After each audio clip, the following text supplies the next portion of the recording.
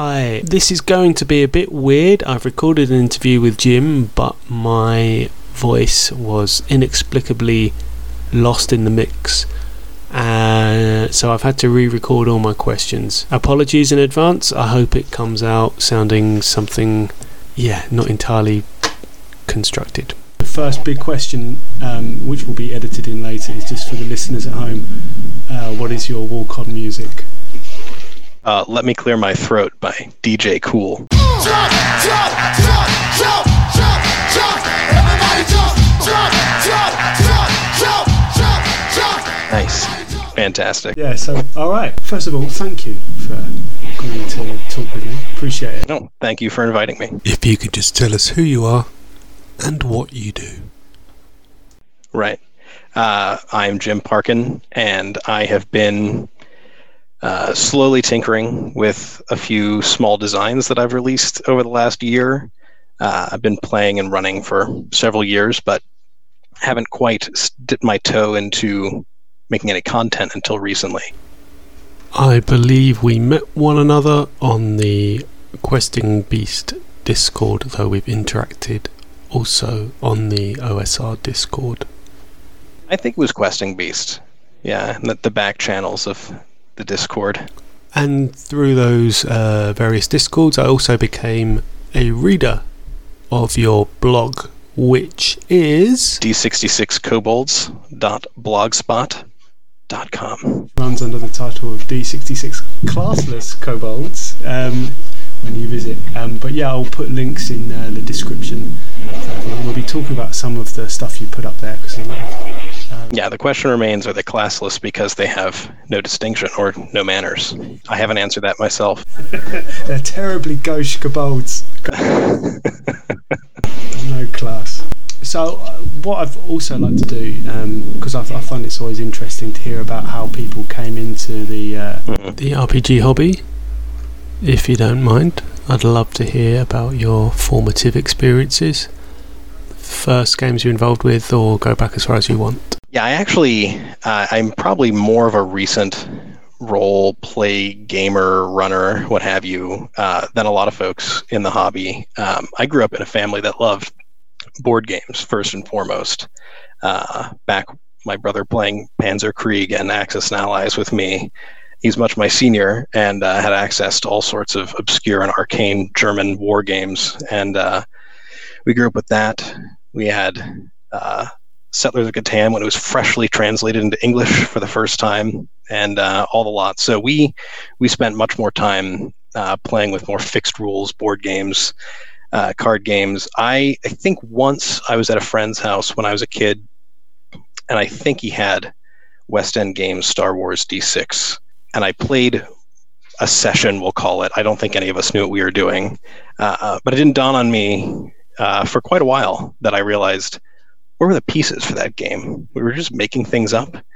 And so it wasn't until about 2015 when a good friend of mine, Jason, actually came over. We had a kind of semi-regular board game summit of sorts. And he said, do you want to do something different tonight? And he brought out a fantastic DM screen, which was 2 CD jewel cases just kind of shoved together with little notes scribbled on the back, which I thought was excellent DIY goodness there. And we played 5th edition Dungeons and Dragons, which I had always heard of, but had no clue about. I mean, playing any formal role-play game was news to me. So we played it. It was fun. It was very different than what I expected. I think I grew up with maybe not quite a stigma towards role-playing games. There was certainly no prohibition. It was just, I don't think I got it. I didn't understand it. I thought it was far more obscure when I realized that really anybody can play. And create and imagine worlds. So since then, I probably played 5th edition for 2 years, ran it, really enjoyed running it way more than playing it. I loved just exploring the world and laying out interesting things to do and see. And I realized I don't want to be in control of one person. I want to be the minds of 1,000 random nobodies who you'll meet, and that precocious goblin behind the stump. And it was probably, I want to say it was 2017. I don't even know where I heard about it. I can't remember the source, but somebody pointed me in the direction of Matt Finch's premiere on Old School Gaming, which is that download on Lulu that he has.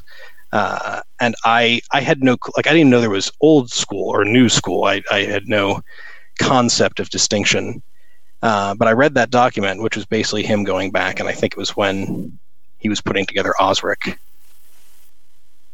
And I realized that all the things that I had thought I enjoyed, like big set pieces and very exciting optimizations and lots of fancy shiny buttons to push while playing a game, like those are great if I'm playing like a video game, which I haven't in quite some time, but I remember what those were like.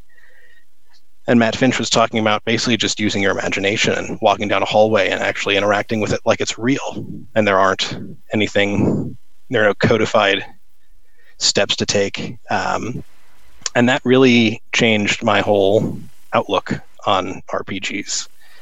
From there, I don't know that I had any one specific step after that to get towards kind of the OSR world, but I've been there ever since. I'm still running a 5th edition campaign on my forum that I've had going since like 2016, which has been great.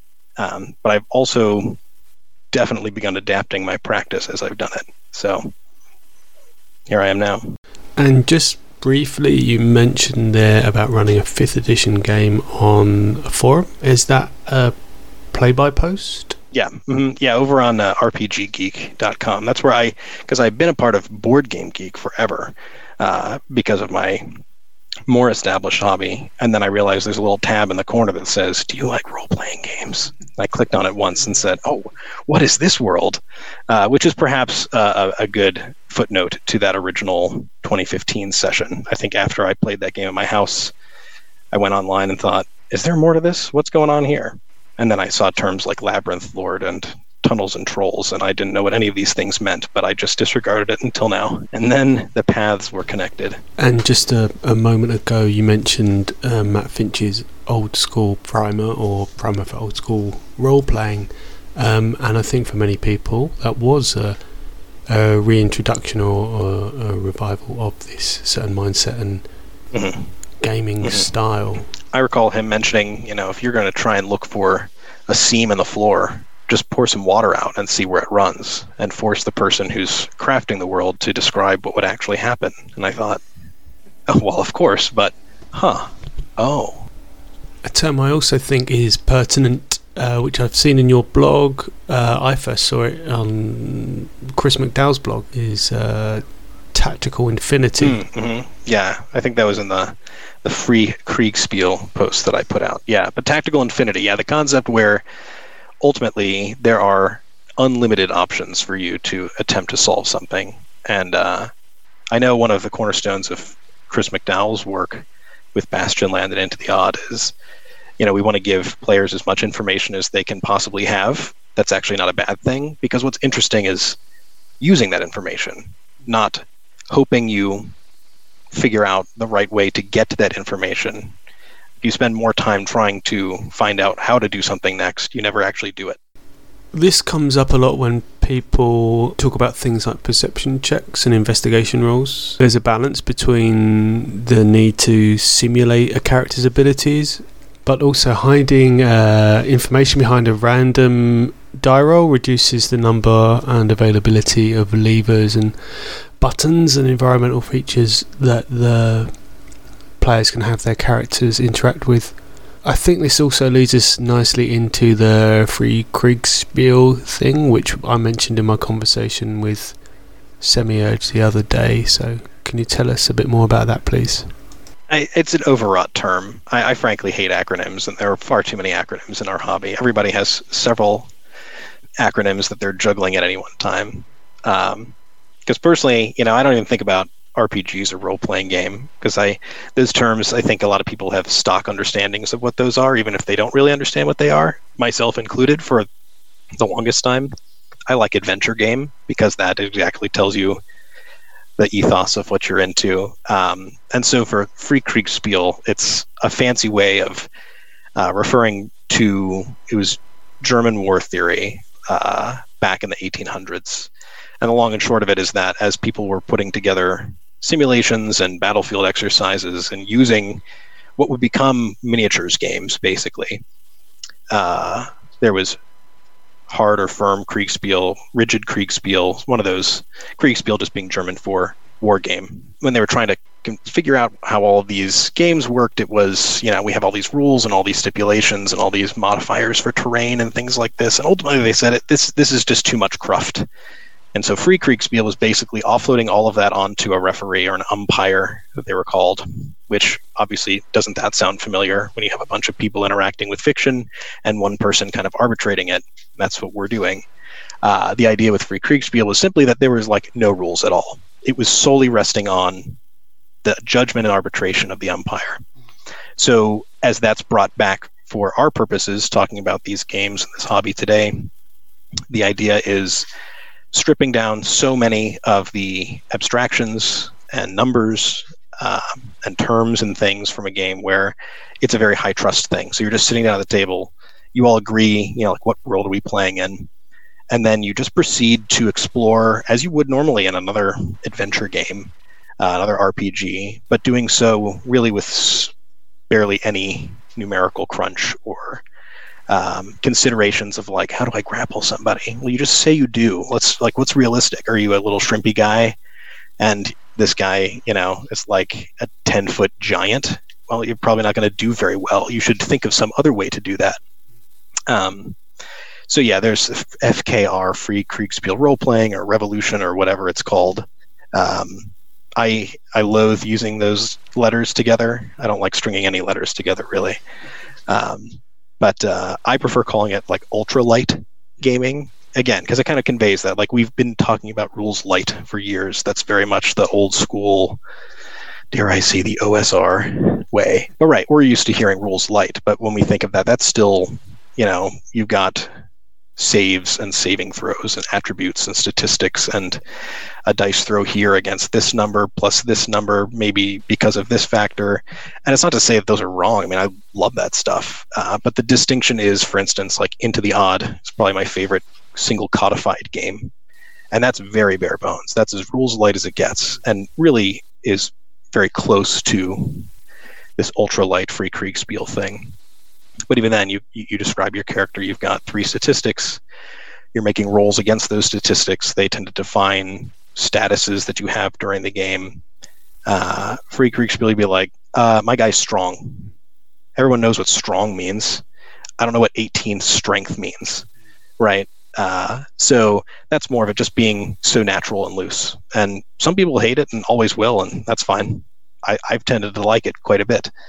I think I kind of accidentally ended up there without even realizing it when I was putting together Any Planet is Earth, which was a little science fiction game that I wrote when I was reading Traveller, and back to the original editions and reading all of Mark Miller's notes, where he was basically saying, I just have somebody describe what they're like, and then they go on a ship in space, and that's the game. And I thought, oh, that sounds great. There's a few things I could pick up on there, but I think, seeing as you mentioned it, seems like a good point at which to mention Any Planet is Earth, which is your ultralight or ultra rules light hard sci-fi game. Yeah, whatever hard sci-fi really means, but yes, let's debate that because no one has the right answer. So yeah, give us an overview of Any Planet is Earth. Where does the name come from again? So yeah, it's from Pebble in the Sky, which was a story from Isaac Asimov. And if I recall correctly, the statement from which I grabbed it was, any planet is Earth for those who live on it, which I thought was very evocative. I've always loved Asimov. I love that era of science fiction, Robert Heinlein, and then later William Gibson getting into the cyberpunk stuff. But yeah, Any Planet of Earth, I was looking at Into the Odd again.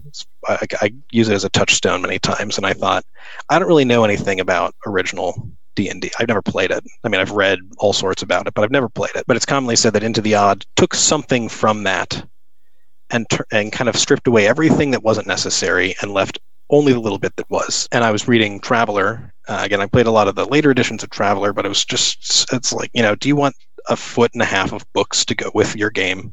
I don't. I thought I did years ago, but that's absolutely not true anymore. I'd like maybe half a page, maybe a note card with a coffee stain on it. Big Traveler, I went back to Classic Traveler. I thought, well, what's the original look like? Play that and ran that a bit. And it's so simple. Effectively the game is throw 2 6-sided dice against a target number, and that's the game.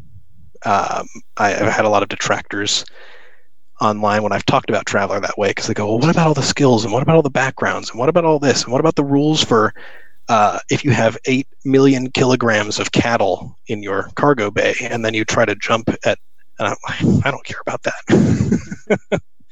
Traveler to me was 2d6, pick a number.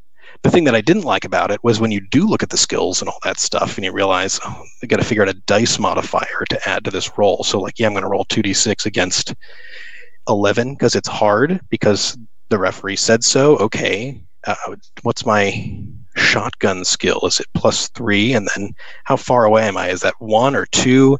And I realized I went right back to what I didn't like a lot about modern, big super heroic fantasy stuff, RPGs of today that are very overwrought with let's go consult the book and figure out exactly what all these factors are. So I got rid of the dice modifiers. I said, what does Traveler look like if you just don't use any dice modifiers? It still looks like Traveler. And then I went further and thought, what if we don't even take the time to figure out what the target is? Just pick a number that's always present.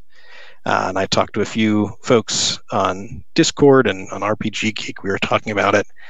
And I realize we do still want to give some mechanical nudge towards players having agency over what they're good at, because you can go totally diceless, which is fun, but ultimately I like at least something to hook on to.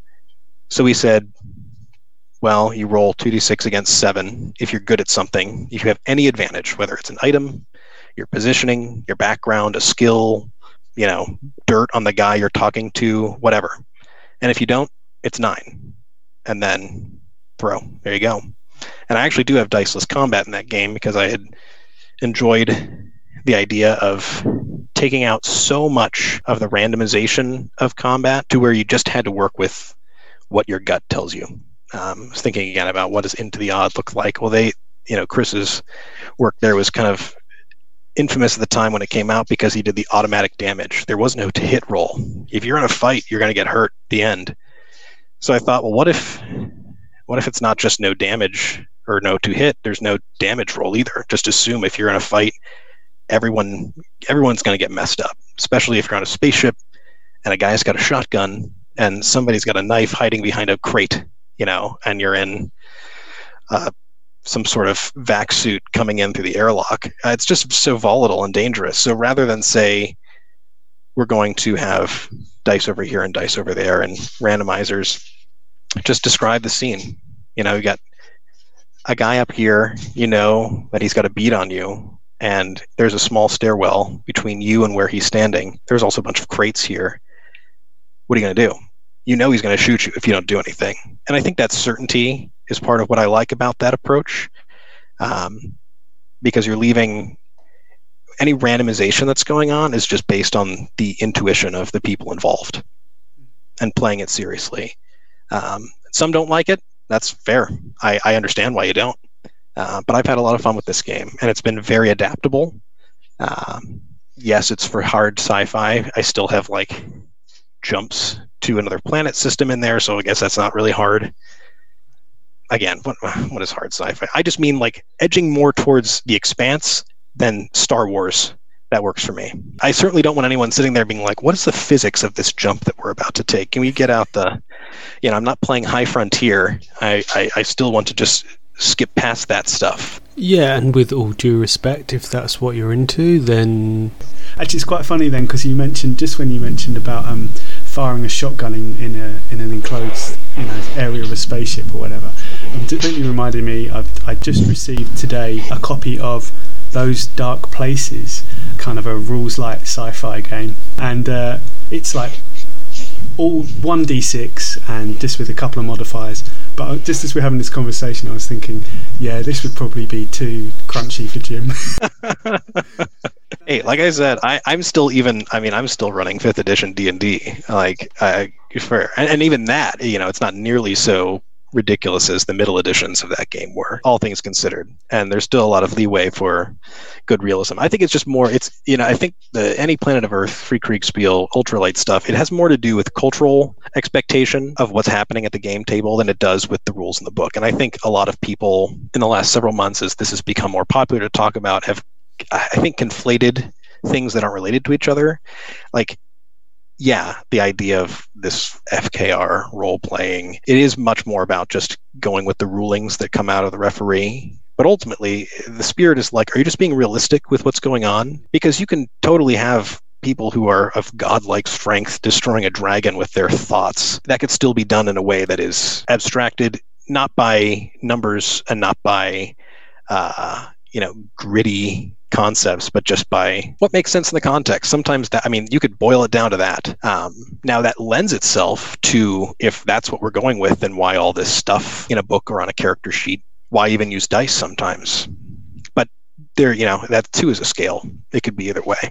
So, with a lot of people, it's like if we have dice introduce randomization, and in some ways that makes it into a game, right? As in, not just. I don't know. Maybe I think it's a lot of it is to do with, and this is me playing pop psychologist, but maybe it's like people aren't entirely comfortable about sitting down and just going, yeah, we're just making stuff up. Right. They're like, well, I'm an adult and I don't play pretend. I have a reputation to maintain that I am a responsible adult, and I don't make stuff up. And the thing is, it's so funny, is like, ultimately, it didn't take me to the point when I started kind of designing things and at least putting something down on paper. It wasn't until I started telling a lot of stories with my kids and realizing, like, it is so much fun to just have a shared story. Like, we just pick up where we leave off. I mean, we're not really doing anything in the story. We're just telling what happens back and forth. Just taking turns in terms of who's telling the story tonight. So it's not a group thing per se, but it dawned on me that I have so much fun coming up with these stories and these characters and this narrative. And it's because it's pretend, like we play. That's just a human thing. It's not an age thing. I think it was C.S. Lewis who had a great statement about not wanting to ever put away his childish things, being told to be a respectable adult. Not because he isn't a respectable adult, but because play is not childish. Play is human. And it took very much looking at my kids and realizing the imagination in their little heads is already more than enough to do what we're doing. And frankly, what I'm doing is probably taking myself too seriously when I do whatever I do. So getting to this, we're just playing pretend as adults around a table. Well, why not? And that actually dovetails very nicely into the series of posts you've written on your blog about the games you've run with your son. Can you tell the listeners a little bit about how you set this up, some of the games you've run with him? Yeah, so as I said, we've done kind of back and forth collaborative storytelling, and I have a young daughter who's 3 who chimes in as well, but it's mostly my son who's 5. We started probably a year ago, and we had kind of a cinematic universe of our own design, which mostly had to do with hot dog salesmen in San Antonio, Texas. I'm not sure where that came out, but that has become lore, and it is foundational. We got a whole business of competing food trucks in Texas, and it just keeps going. And so I kind of was like, part of having children anyway, I realized I just want to include them in my hobbies because I want more people to do my hobbies with, which is selfish, but also very honest. Like, we have a big wall of board games. I'm like, soon I'll have a third player instead of just losing to my wife no matter what I play. At least more fodder for the table for her to destroy. But at any rate, I thought, I want to play an adventure game, a role-playing game with my son. And I read all the time, people, how do I get my kids into RPGs? How do I get my kids to play this? It's so complicated. And I'm like, sure. If you're trying to figure out your prestige class passage through the 14th level, and what feats you should consider, well, yeah, your 5-year-old's not going to get that. You know what they do get? Hey, so there's a door at the end of this hallway, and you can hear something on the other side. What happens next? That's what they get. And frankly, that's what I want to get. And so I started, and I took Into the Odd and effectively gutted it at the beginning of the year. And actually, this may be the real turning point for when I thought, are other people doing what I'm doing? Which leads back to our earlier conversation. Was realizing like, okay, even this, like, here's a handful of dice, roll them when I tell you to. He's not going to know what's going on with that. Hey, what's your will score? And tell me how you're going to react when you lose 3 points of it. Even that is too much. So I dusted off Caverns of Thracia, which is so fun. Such a great old classic. And I just established that it was him, and he had 2 friends who I made bare bones character sheets for, just kept it all to myself anyway. He can't read, so he doesn't know. And just, set that up and said, what are you going to do? Here, there are 3 ways to get down below the earth here. There's a little hole that you could probably tie a rope to on a rock. There's a big staircase that looks dusty. And there's a small staircase that doesn't look dusty. What do you want to do? And ultimately, he thought, well, if it's not dusty, then it means somebody's been there, and I don't want anybody to know I've been here. Bingo. So he ties the rope and drops down into the dank little hole, down way into the ritual chamber of this old cult. But again, I don't have to be like, oh, and there's human sacrifice going on, so now we're going to describe this. No, but I can say there's some sketchy things going on here, and it seems pretty scary down here, but you see a light at the end of the tunnel. Everything else is dark. He's like, well, I don't know if I trust that light because I don't know who's down here. And again, there you go. Like, you get it. You can figure out how to delve this dungeon without killing yourself in the first 5 minutes, and you're 5. And it was wonderful. We played 3 or 4 sessions of that. I mean, he got to the point where he strapped a bomb to a bear and then ran it into a room filled with a rabid wolverine that was the guardian of this, the tribesmen or cultists or whatever. And he's like, I think the bear can take the wolverine in a fight. I'm like, well, you also put a bomb on it. He's like, oh yeah, that'll work. So he did that. It was great, and this, the expectations too. I think we often talk about being tired of tropes and things that are in a lot of classic genres. Are we going to run Tolkien D&D again? Forgotten Realms, whatever, it's all so boring. And I'm like, well, it's boring because we know how it all happens, but not everyone knows how it happens. You get somebody who's never played a game before, or who doesn't even know what the setting is like, or you get a 5-year-old who's like, I don't know how any of this works. That's the best person to have at your table every time, because you don't have to tell them, check your expectations, change your expectations, mold your expectations. Oh, you're going against what we expect. No, there are no expectations. I think that's a really good point, and it's not something I'd thought about before. But it is a lot like when a child goes to another child's house and they take an action figure with them, maybe a Ninja Turtle. They don't have the full set. Their friend has a Transformer, and they just kind of join them together without worrying about things being canon or, Absolutely, right, because I've got it, what I have. Yeah, and the other games that we have played together was like making up a Star Wars game, because he watched A New Hope for the first time earlier this year, and beyond that, doesn't know anything about Star Wars except for mass marketing for Baby Yoda. So, and it's great too, because the last question is like, what happens to Darth Vader? He didn't die at the end of that movie. Is there another movie? Like, I haven't even told him there are other movies, because why does he need to know that until I go, hey, guess what? We're going to watch another Star Wars movie tonight, and his head explodes. There's another one? So we played what again, in this milieu of very ultra light, tiny, easy to run things, use your imagination. It was Galaxy Far Away was just the name that I ripped out of the opening crawl. And again, I gave him next to nothing to go with. Like, all he knew were the very broad touch points of what Star Wars looks like. There are ships, there's a droid. Somebody can use the Force. I don't even know what the Force really does, but it's a thing, and it's cool, and the big music swells when anybody touches it and reaches out with it. And I said, yeah, you have to go into this space station and steal some fuel for the Rebel fleet from the Empire, and what turned into one of those great, like trying to think of a film where this scene comes up. They were on a turbo lift with a stormtrooper. It's like this rebel insurgent cell, he and his crew, the stormtrooper there, and I could picture, like Girl from Ipanema playing in the background of this turbo lift, because he's having this very strained, awkward conversation with me as the stormtrooper, like obviously trying to get him to blow his cover, and he's very trying not to be, exposed. Almost like a Tarantino scene. Blues Brothers in their elevator. That might have been what I was thinking of. But at any rate, I had no notes. I had no expectations. I didn't even make a map. I just said, there's a space station. There's a room with 2 guards in front of it. In there somewhere is the fuel you need. Then you have to get out. And ultimately, I had more fun figuring that out with him for an hour and a half than I've had a lot of times running a game or playing anything.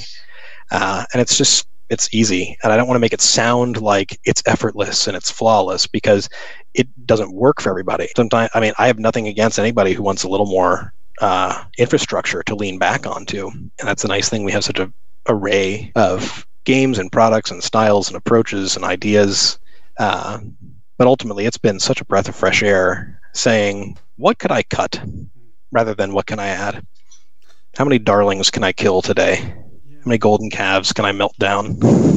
When I recently shared the post you made to accompany the Galaxy Far Away game that you made on a Discord server, in fact it was on the Garblag Games server on its Star Wars channel, I shared it as like a really nice rules-light way to play or create your own fictions within the Star Wars universe.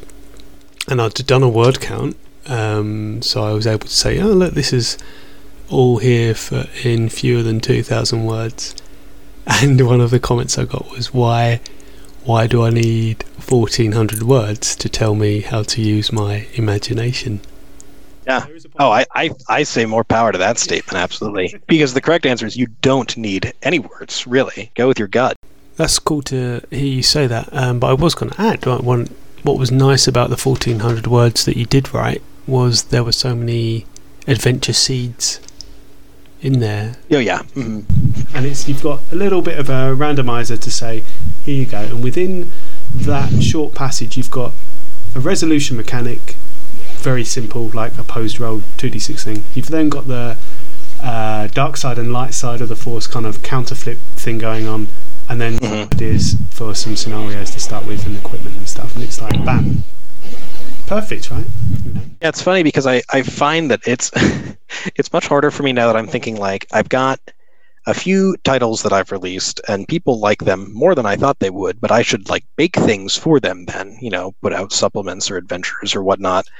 And I don't mind the writing, and I certainly enjoy the process, but I realize I never really run a game like from a module like that. It's actually kind of hard to make one because I'm not totally positive what is the most useful, because I always just like, where are the tables? What can I roll against? And then just go from there. Give me a list of keywords and a way to pick one at random, and then that's the game. So yeah, well, I appreciate you sharing that, and it's been fun to see. That's my most viewed blog post, I believe, was that. Probably just because it's got Star Wars in the name, and that people come out of the woodwork for that. Into my strange, lonely corner of the blogger internet. Yeah, it's always a surprise when you have a post that you might not think will do so well, and it kind of becomes, a big hit or whatever. People do, a lot of players, a lot of games masters do want to have more support for setting up and running adventures or campaigns or whatever. I mean, this is something that after I put like Pariah out, which is really much too long given what we've been talking about here. A lot of people have been saying, when are you going to do an adventure or a campaign or something like that? It's like, yeah, I get what you're saying, because there's so many systems, and so many things, and I often start with some great seeds, but a lot of the time, and for me that's enough. Like, I'll pick up Electric Bastion Land and I think, wow, there's so much. Most of that book is all just about failed careers of the PCs, but there's so much world building that goes into that. You could roll up a party of 4 and suddenly you've got like a whole universe like around. You could know nothing about, look in any other section of that book and you put 4 random failed careers, and you're like, what does this story come out of? Exactly, and that's wonderful. I love that emergent nature, and that's I'd always rather say, don't make me tell you how to do this. Just like look at this table and pick a few things. You connect the dots. Yeah, for sure. But a lot of the time, people do struggle with that, and they. I was talking to someone recently who had hypertellurians, and they said, I just would really have liked to have a bit where someone just showed me how to put all of this together, like how I could then make this into a game. I'm thinking, it got me thinking. I don't know what the answer to that is. Maybe it is just like there's two different ways of doing things, and you've just got to play to. Mm-hmm. And I mean, I think I don't know that I could put a finger on it, but I've certainly learned how to do that better over the years. I don't know how. I think it's mostly just osmosis. It's like you become a better writer if you read a lot of books. I think you become a better referee, whatever you want to call it, just by doing it, which is always advice no one wants to hear when they'd prefer to, what are the 3 things I need to do?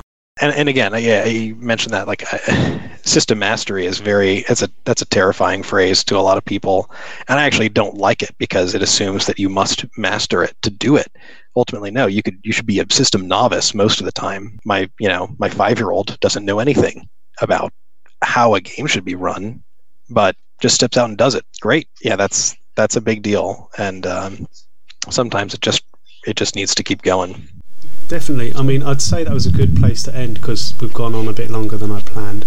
But I want to get you just to mention or say something about Weird North before we... Oh, yeah.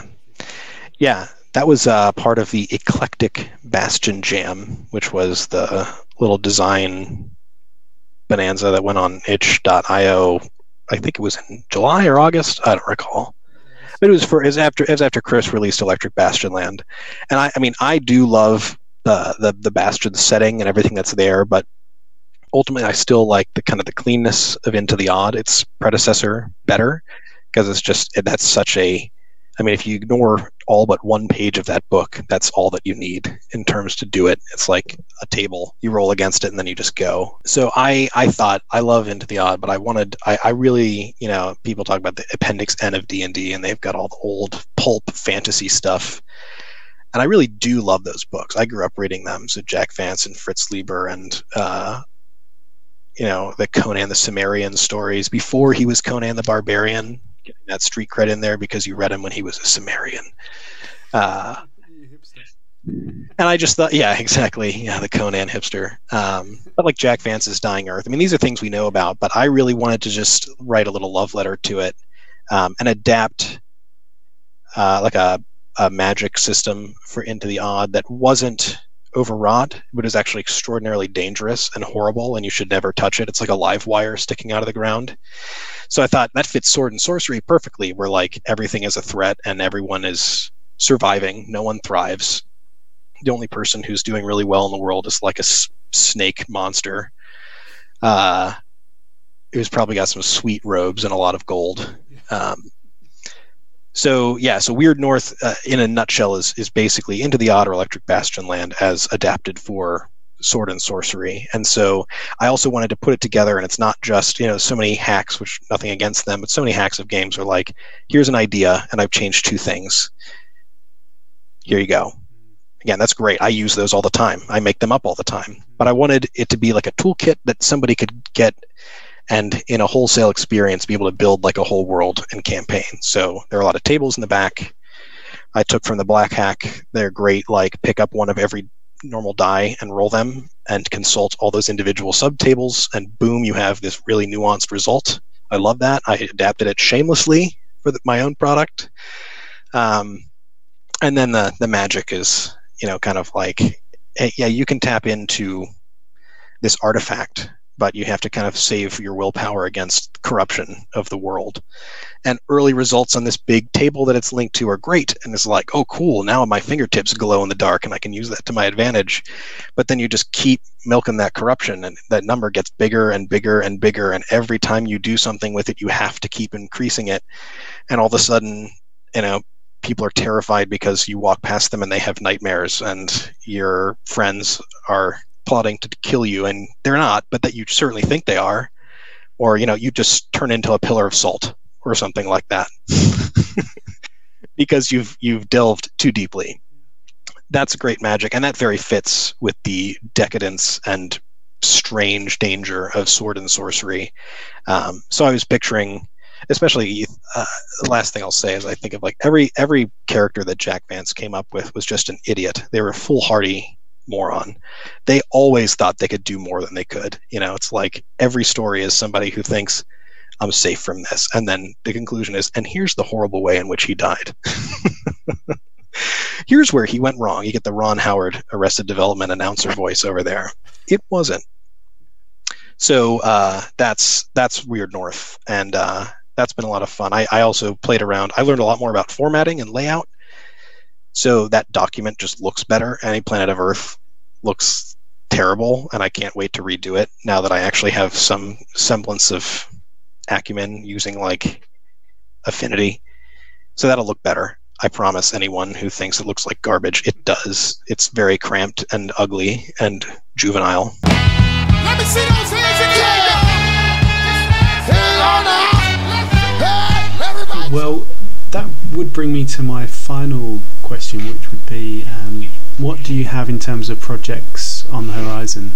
Sure. I'm still trying to figure out how to do Weird North in print, because DriveThruRPG has been in limbo for so long between them being behind and then COVID and then the holidays. Now it's like it's purgatory. I'll probably never see those files come out. So I'm looking around for other ways to get that in print, because I would love to hold my own book and have it available for anybody who wants it. I do want to do kind of a version 2 of Any Planet is Earth, clean that up, expand it, definitely improve the formatting, keep the game as simple as it is, but add more examples. A lot of people have been like, so what does diceless combat look like? Like, I should probably put an example in there. And more tables, because I love the tables in the toolkit. And maybe I'll make that just long enough to justify a little booklet print as well. And then I want to work on kind of general mini modules for Weird North, especially, because there's just so much creativity that could be tapped in there. Like right now I'm running a play-by-forum game, play-by-post of this kind of slapdash mini setting I came up with, which is just like the dank morass, this just awful swamp that the characters find themselves in. And in fact, I consulted my son on the design of the concepts there. I'm like, here's what the world looks like. What would be in a swamp? And he's like, what if there is some old tower? I'm like, well, yeah, you should always have an old tower. Everything should have an old tower. That is fantasy. And I said, so is it going to be like a dark evil tower? And he's like, no, it's going to be a dank tower. I said, do you mean dark tower? He's like, no, dank tower. Full, absolutely straight-faced. I'm like, dank tower it is. And that was like, that's all I needed to build this whole little swamp setting filled with alien dinosaurs and snake people, and didn't need much. So I want to flesh that out. I want to then, figure out the best way to kind of quickly model that scenario, maybe like a point crawl, and just here are the regions, here are the major players, here's what somebody might ask you to do. And then I want to deliberately, for my own impetus, put on those maps exit destinations that are like leading to other large areas. I don't know what those areas are yet, and I don't know what they look like, but I want to use that as like, this swamp is connected to these mountains and the plains over here and this like awful inferno plain. And then later figure out what's in that inferno plain, and then be like, oh, if you're there, by the way, you can go to the swamp in this corner.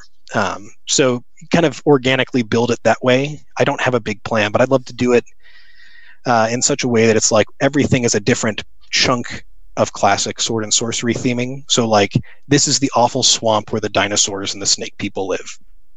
Then I want to do like, here are the fields with have monoliths and obelisks everywhere and like cyclopean things and bat monsters. And here's one over here where there are a bunch of undead necromancers who are alive from the last age.